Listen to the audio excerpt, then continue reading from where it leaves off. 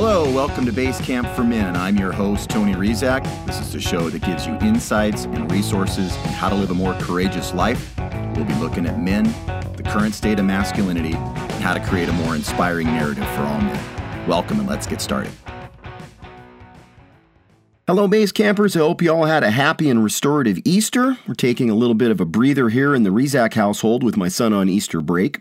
So instead of trying to quickly patch something together, I thought I would offer a Basecamp Classic this week and then pick up next week with a great interview with Dr. Ken Harris. Today's episode is probably my favorite episode of all time, as in if push came to shove and I had to pick just one Basecamp episode to leave for humanity, this would be the one. It's an episode full of myth and imagination, and I truly believe it yields new insights with each listen. Enjoy, Basecampers, and we'll see you around the fire next week.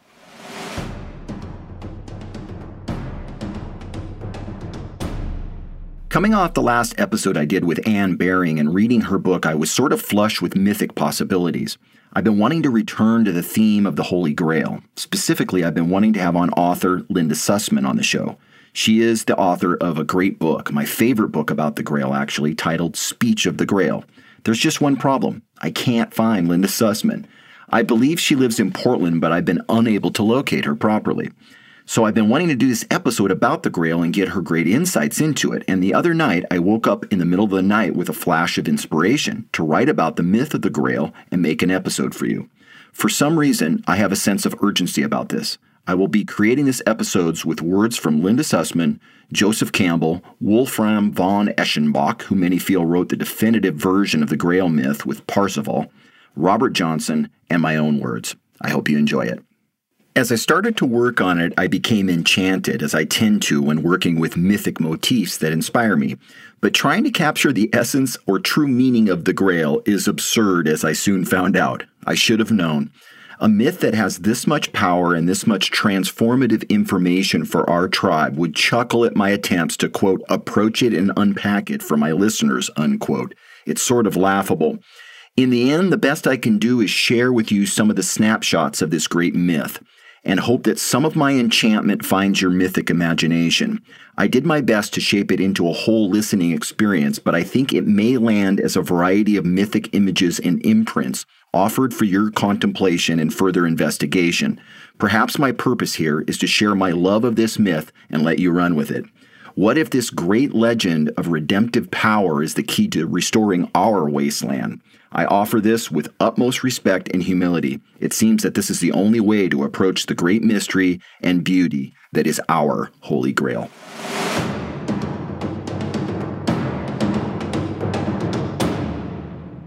Why does the myth of the Grail still enchant us? What is it about it? Its instruction, its hidden meanings, its mystery.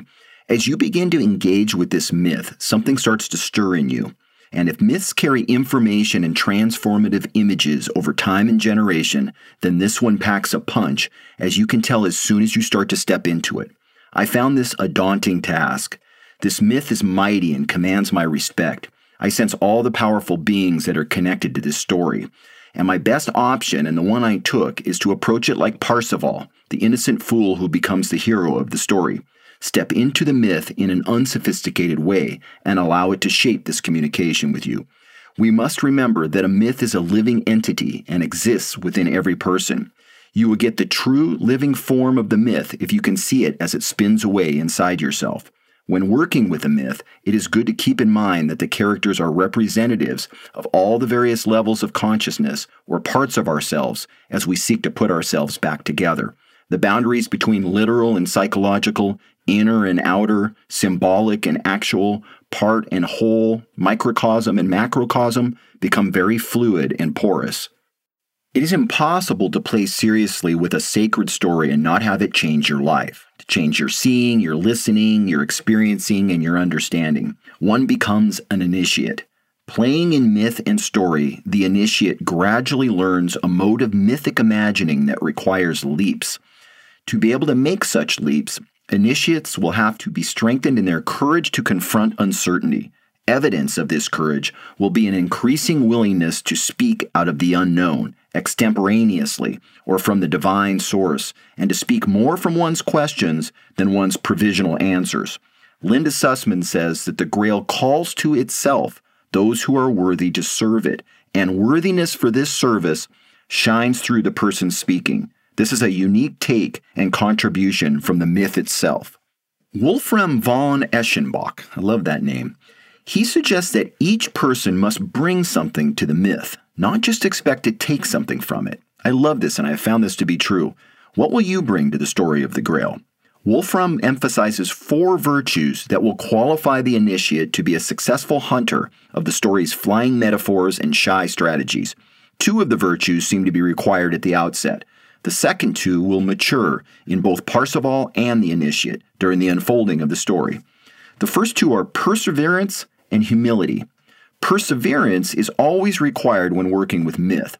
Myth is a language and syntax that will not give you a quick fix or quick answers, and certainly not with a myth like the Grail. In myth, everything is jumbled and seems to be happening at once. You need perseverance to let the mythic images unfold in you. You need perseverance to survive your initiation. The second virtue is humility or self-honesty. It is required that you bring humility and authenticity in your quest for the Grail, so you need perseverance and humility at the outset. As the quest and story unfold, these 2 virtues develop into 2 other qualities, faithfulness and forthrightness. Faithfulness as in the ability to wait and trust. I am personally experiencing this right now in the world, as are many of you in our tribe. And the final quality is forthrightness or sovereignty. Here, sovereignty is the ability to live from your highest knowing, from the part of you that knows you have a part to play in restoring the kingdom and honors and nurtures this part of yourself. A sovereign being also confers sovereignty onto others in his or her speaking. Always there is power and dignity and respect for others in this quality. This is a story about, among other things, initiation. In it, there is the answer to some of our deepest questions. We arrive at this story, let's see, we're a bit exhausted, excited, perhaps on the precipice of our next chapters, and starting to become aware of something. Our part in the Grail myth is starting to come into focus. All initiations require a separation phase, being pulled gently or violently away from the familiar, from family and community, and entrenched behavioral habits and accustomed ways of thinking and feeling. Leaving the familiar environment and these modes of thinking and being introduces Parzival and the initiate to new, challenging situations which force self-confrontation. Parzival and the initiate then discover and develop their own strengths and ways to contribute to the Grail story as they struggle with their shortcomings and their lessons. This quest or journey will include portentous meetings, ordeals, exuberant successes, and dismal failures. Such outer events, however, provide just the raw materials for initiation. The transformation results from what is happening within. This is the true meaning of alchemy. As all alchemists realize, transformation cannot be observed directly. It is an inner experience long before anything observable appears. A word of encouragement for the men and women who are not corporate rock stars and high achievers in the wasteland. People who achieve lasting worldly success rarely choose to undertake this inner quest, the very first stage of which involves being stripped down, made to appear a poor fool, just like Parzival, who is a poorly dressed country bumpkin who wants to be a knight. At the crossroads, where the tempting road of glamour, acclaim, wealth, and status intersects with the road of loneliness, boredom, ordinary struggle, and ego death, the former will invariably seem the sweeter path. Until a person has experienced failure, brokenness, fear, emptiness, and alienation, the rigors of the initiatory path will not appeal. Ego death and surrender to the divine life force have always been hallmarks of initiation. Great yearning and determination are mandatory for such an initiation and are, in fact, the enduring gifts the initiate and Parzival receive from the beginning. Every initiation has at its core a vision. One could accurately say that the vision is divinely given, or even that the divine feminine is asking for your hand, for your assistance in an important matter, perhaps.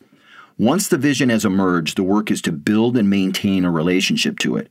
This is satisfying and fruitful work. At least it has been for me and other men who have heard the call. The vision will be at once a prod and a guide. It will live as your mission. This vision will act as a helpful familiar and a fearsome mystery. One day it will seem as close and real as one's own hand, and the next day only a distant illusion. Once one is set upon the path of initiation, the transformation begins. There is no going back to the way things were before. Any attempts at reversal portend severe consequences for the initiate and perhaps for the community as well. The first demon glaring at the initiate from the threshold of initiation will be the fear of appearing foolish. This fear is justified. One will be awkward, make mistakes, hurt others. Crossing that threshold depends on the strength to endure one's own foolishness, failure, embarrassment, and humiliation. This endurance helps to right-size the ego, grow the initiate's humility, and help him or her travel lighter. The character of Gurnemons gives Parsifal and the initiate an important hint about how they might relate to their imperfections in a new way. The sense of shame, he says, pricks sharply whenever one has said or done something that is dishonorable, something that is beneath one. He encourages Parsifal to learn to use shame as a teacher. Each initiate then develops an inner sense of what words and action befit his or her self-respect and dignity. I love this.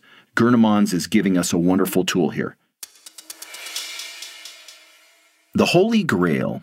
Joseph Campbell called it the founding myth of Western civilization. Campbell and countless other scholars, artists, and seekers have seen the Western wisdom path disclosed in the image of each knight, which is you and I, of course, entering a forest where no one else has made a path.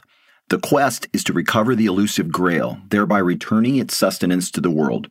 But when one asks what is the Grail, no definitive reply is possible. In the various versions of the story, it appears as a vessel, a cup or a chalice, a jewel or a stone. All of these possibilities prompt fruitful contemplation, but the overall impression remains that the physical manifestation of the Grail are not as pertinent as the ability to recognize its significance, to know its mission. The Grail can be known only through its activity, which, depicted in the stories, is the nourishment of each person according to his or her needs and capacity. The stories clearly illustrate that one can know the Grail only by becoming like it. The various medieval versions agree that the Grail cannot be owned or possessed. Instead, it must be served. It calls to itself those who are worthy to serve it.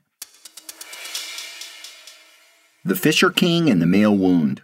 How did the Grail King Anfortas receive the wound that sits at the center of the story? Well, he is wounded in battle. A lance through the genitals, which also represents the regenerative part of his psyche. And who wounded him? A pagan. This is a very interesting detail to me. What is a pagan?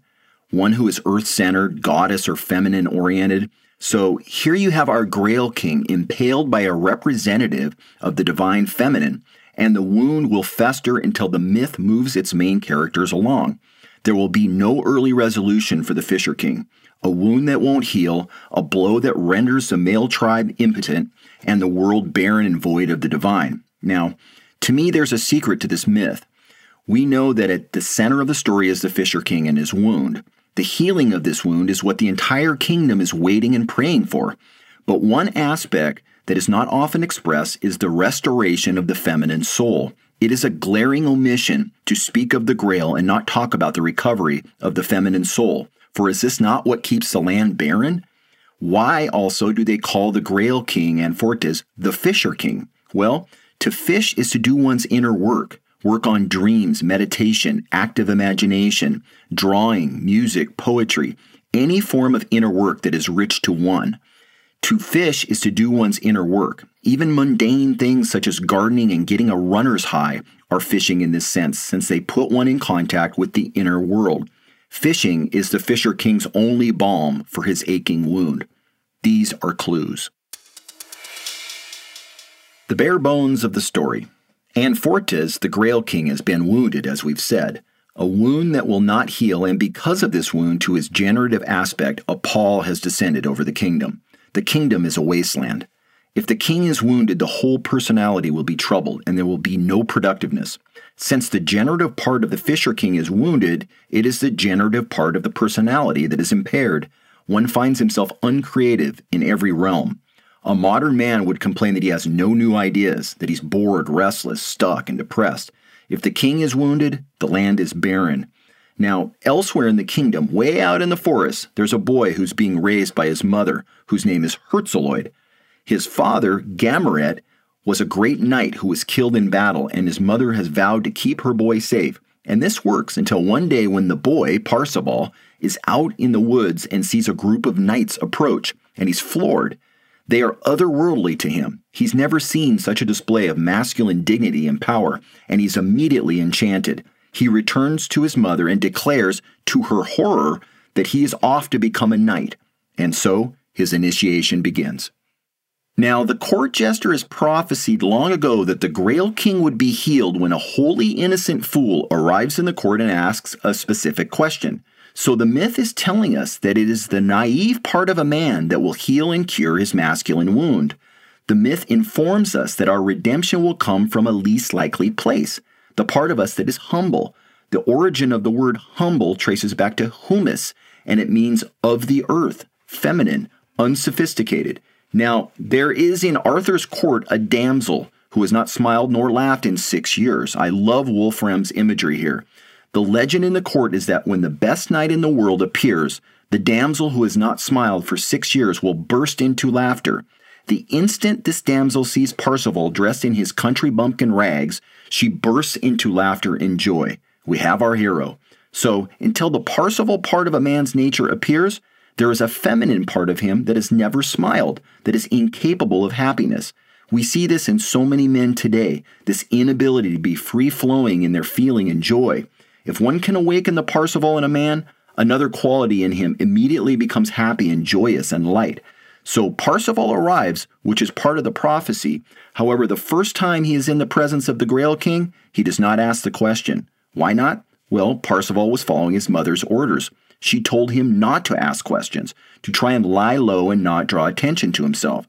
She was trying to keep him safe, as mothers do. But I think there's another deeper reason that Parzival does not ask the question. He does not want to really see the suffering of the Fisher King, and therefore the suffering of the world. It is right there in front of him and all around him, and yet he can't bear the intensity. We are all, in our own ways, Parzival here, my friends. We have courageously rode through and met countless challenges, but the first time we came face to face with the wounded king, we didn't ask the question. None of us did. Not yet, anyways. We are not to that part of the story. In short, it is not yet time to free the king and restore the kingdom, and Parzival is not yet ready. He needs to ripen. The soul needs to marinate. He still needs to be further awakened and expanded by the next series of events and meetings.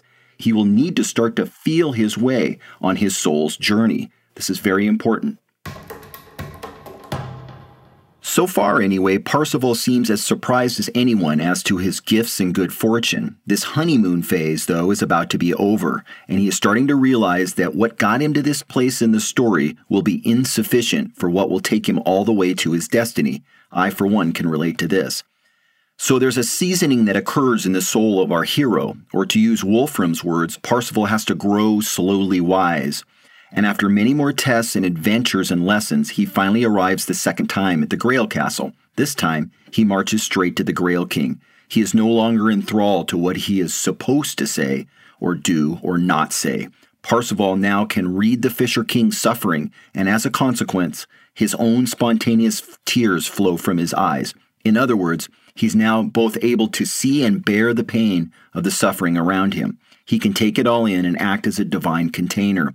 Additionally, the spontaneous emotions do not deflect him from his calling, nor does he just awkwardly blurt out the question. The time is right. First, he asks where the Grail is kept, and facing its direction, genuflects 3 times and prays for God's goodness to, quote, triumph in me, unquote. Then he asks the question, the one that fulfills the prophecy. And the question is, my king, what is it that troubles you? So, the second time Parzival finds himself at the Grail Castle, he points himself in the direction of and aligns himself with the Grail. This fills him with the speech of the Grail. And what the Grail fills him with is speech that serves all its recipients and the wider world. This is the crucial point. If the speaking is not first placed in service to the whole community, then it is not the speech of the Grail, nor will it heal the ailing king. In Wolfram's story, Parzival is now crowned the Grail King after speaking the question. It is interesting to me that the question that Parsifal asks is utterly unremarkable, isn't it? This points to something as well. It is not the power of the question, but the divine alchemy that has worked its magic on the initiate. Personally, I think that the question could have been any number of questions and worked just as well. The point is the deep honoring and service to the Grail, to the divine feminine. Parsifal is in tune with the Grail and his own soul and what they are asking of him. Can you hear and feel that? The crowning experience for the initiate is the increasingly strong contact with his or her divine presence, with his or her soul, the Holy Grail. When one's speaking is in alignment with this presence, one is spiritually sovereign, like Parsifal or Christ or any of our other great spiritual teachers. One is free to follow and obey his or her highest calling. The speech of the Grail. Speaking reveals the state of the initiate and tells you where he or she is in the story. Sovereignty, as we said, is one of the traits that is developed in the initiate as he or she moves further along the story. Linda Sussman says that sovereignty in speaking results, in part, from the initiate's willingness to resist habitual kinds of speaking. I love this. Common habitual modes of speaking include complaint, criticism, or cynicism when life seems painful, unpleasing, or difficult. Gossip and backbiting, as well as feigned politeness, are other habits of talking that undermine the initiate's self-mastery. Skillful now in leaping, speaking and disclosing truth through playful, poetic, and mythically imagined metaphors, the initiate has traversed many of the phases in the initiation. One's speech is becoming more beautiful and compelling, more playful, interesting. The intention to open a space to dispel the sorcery of ignorance, disease, despair, vengeance, or victimization. The speech that heals is the speech that frees. The initiate now invites the captives to walk out of their prisons and take a new path. For making playful connections, the Greek world knew no one could compare to Hermes, Quicksilver, messenger of the gods. Light-footed with wings at his feet, Hermes never gets weighed down defending his dignity. And one finds this light touch in the initiate and his or her speaking. A profound spaciousness and lightness of touch also grace the speech of spiritual masters. This passage reminds me of Ramana Maharshi, who sat in a cave in the Himalayas for 12 years and yet powerfully changed and uplifted our human story. And speaking of India, there is a Hindu story that contains elements of the Grail myth.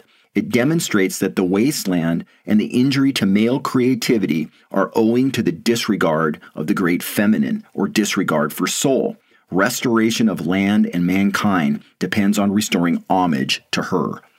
Linda Sussman says that you only arrive at what you are aiming to achieve through the cultivation of two fundamental attitudes of soul. You must nurture a true love for what you represent and also an insightful love of humanity. She also emphasizes that if the speaking is not first placed in service to the whole community, then it is not the speech of the Grail. In its many possible expressions, the speech of the Grail transmits meaning and inspires change or movement in the story by opening up a space in another possible initiate, extending the invitation to engage in the quest. Are you following me? Divine imagination, that gift from the soul, can never be reached by knowing where one is going. One knows one is in the right place only after one has arrived. In our own time, perhaps the greatest threat comes from the destructive armies of prefabricated, electronically transmitted images commanding the soul's attention from all sides, yet leading to her starvation. Our soul is in the grip of a terrible drought. But don't fear. Mythology never leaves us stranded, no matter what a dark tale it may spin. A true myth will lead us out of the dilemma and offer a cure. And the Grail myth does this in splendid terms and gives us one of the greatest visions of healing and wholeness of any mythology. The Grail myth uses profound language to describe the healing of the Fisher King wound.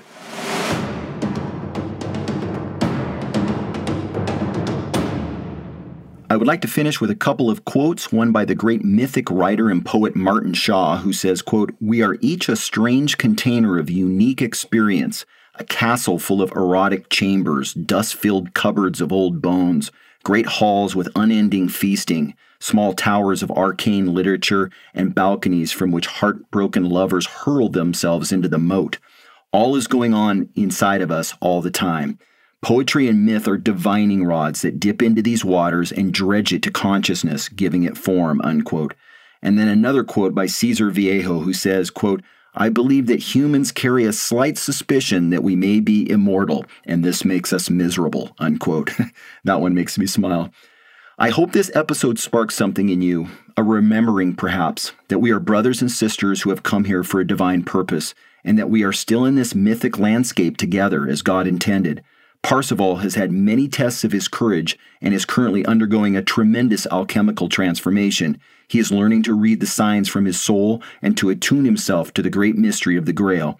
In our wasteland, Parzival is now approaching the Grail castle a second time. He can feel the heartbeat of the feminine, both in himself and in others. He has learned to trust his inner knowing, his soul. He approaches the castle with humility, dignity, and a sense of divine alignment. He will not miss the opportunity again to ask the question and fulfill the prophecy.